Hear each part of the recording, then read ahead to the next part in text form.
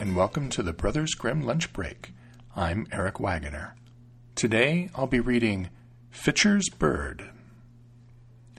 Once upon a time there was a sorcerer who used to assume the guise of a poor man and go begging from house to house to catch beautiful girls. No one knew where he took them, since none of the girls ever returned.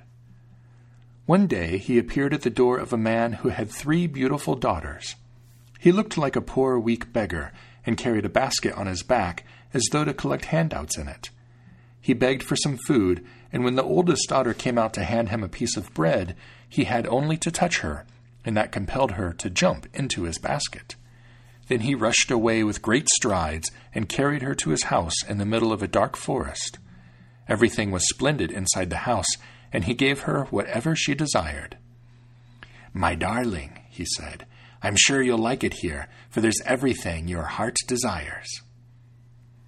After a few days had gone by, he said, "I must go on a journey and leave you alone for a short time. Here are the keys to the house. You may go wherever you want and look at everything except one room, which this small key here opens. If you disobey me, you shall be punished by death." He also gave her an egg and said, "I'm giving you this egg for safekeeping. You're to carry it wherever you go. If you lose it, then something awful will happen."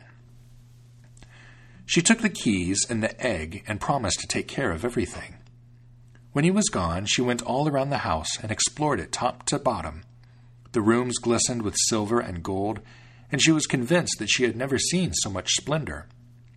Finally, she came to the forbidden door.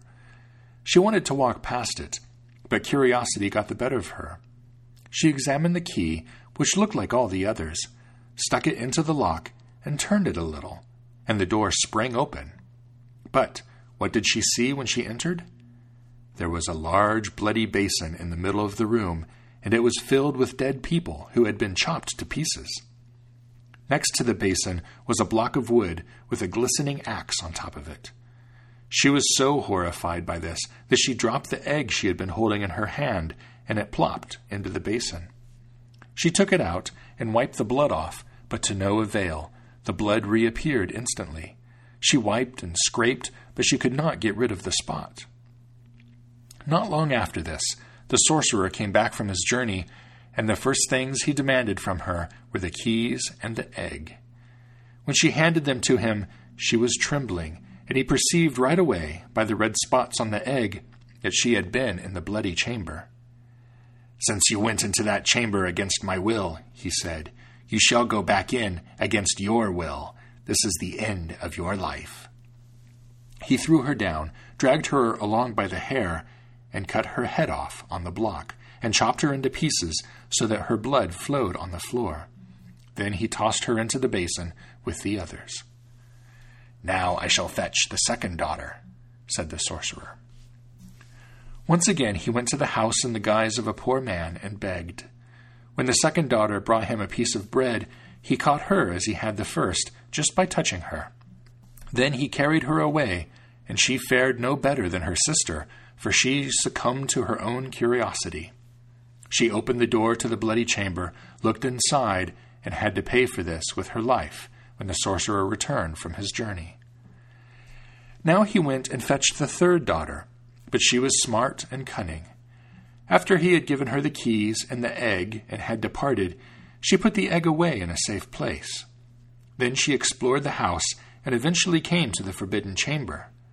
But oh, what did she see? Her 2 dear sisters lay there in the basin, cruelly murdered and chopped to pieces. However, she set to work right away, gathered the pieces together, and arranged them in their proper order: head, body, arms, and legs.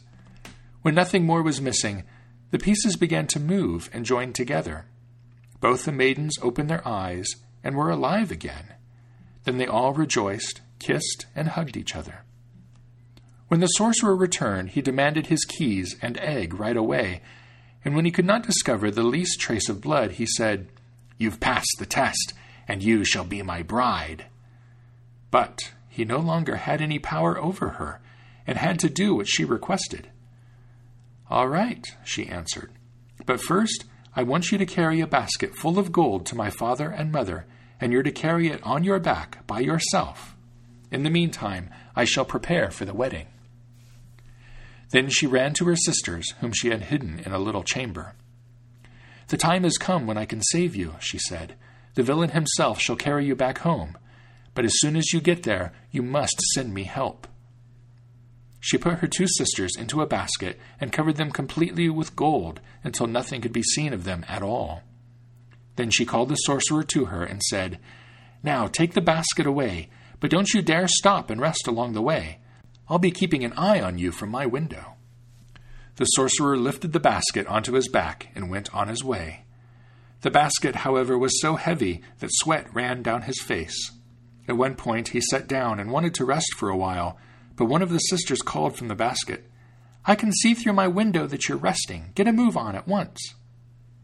Whenever he stopped along the way, he heard a voice and had to keep moving. Although he had run out of breath and was groaning, he finally managed to bring the basket with the gold and the 2 maidens to their parents' house. Back at his place, the bride was preparing the wedding feast and sent invitations to all the sorcerer's friends.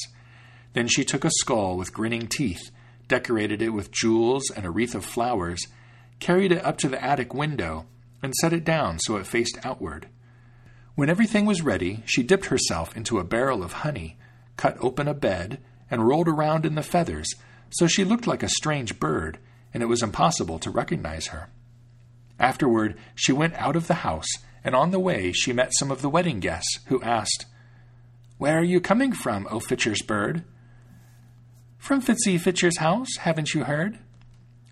"And what may the young bride be doing there?"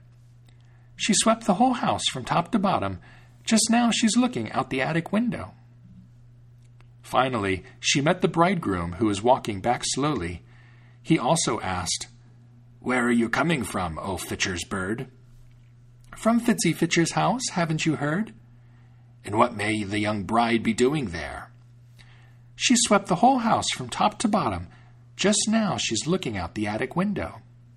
The bridegroom looked up and saw the decorated skull. He thought it was his bride and nodded and greeted her in a friendly way. However, once he and his guests were all gathered inside the house, the bride's brother and relatives arrived. They had been sent to rescue her, and they locked all the doors of the house to prevent anyone from escaping. Then they set fire to the house, and the sorcerer and all his cronies were burned to death. The end. The Brothers Grimm Lunch Break is released under a Creative Commons Attribution, Non-Commercial, No Derivatives license. Download it and share it all you'd like, but don't change it or sell it. The translations used are copyright Jack Zipes and are used with permission. His collected translations, The Complete Fairy Tales of the Brothers Grimm, is available on the media of your choice from Bantam Books. The music is Mount Timbrel by Jamie Janover off his All Strings Considered album, available on Magnatune.com. If you'd like to listen to any of the other tales, you can find them on our website, www.grimlunch.org, where you can also leave comments, or subscribe through iTunes. Thank you for listening.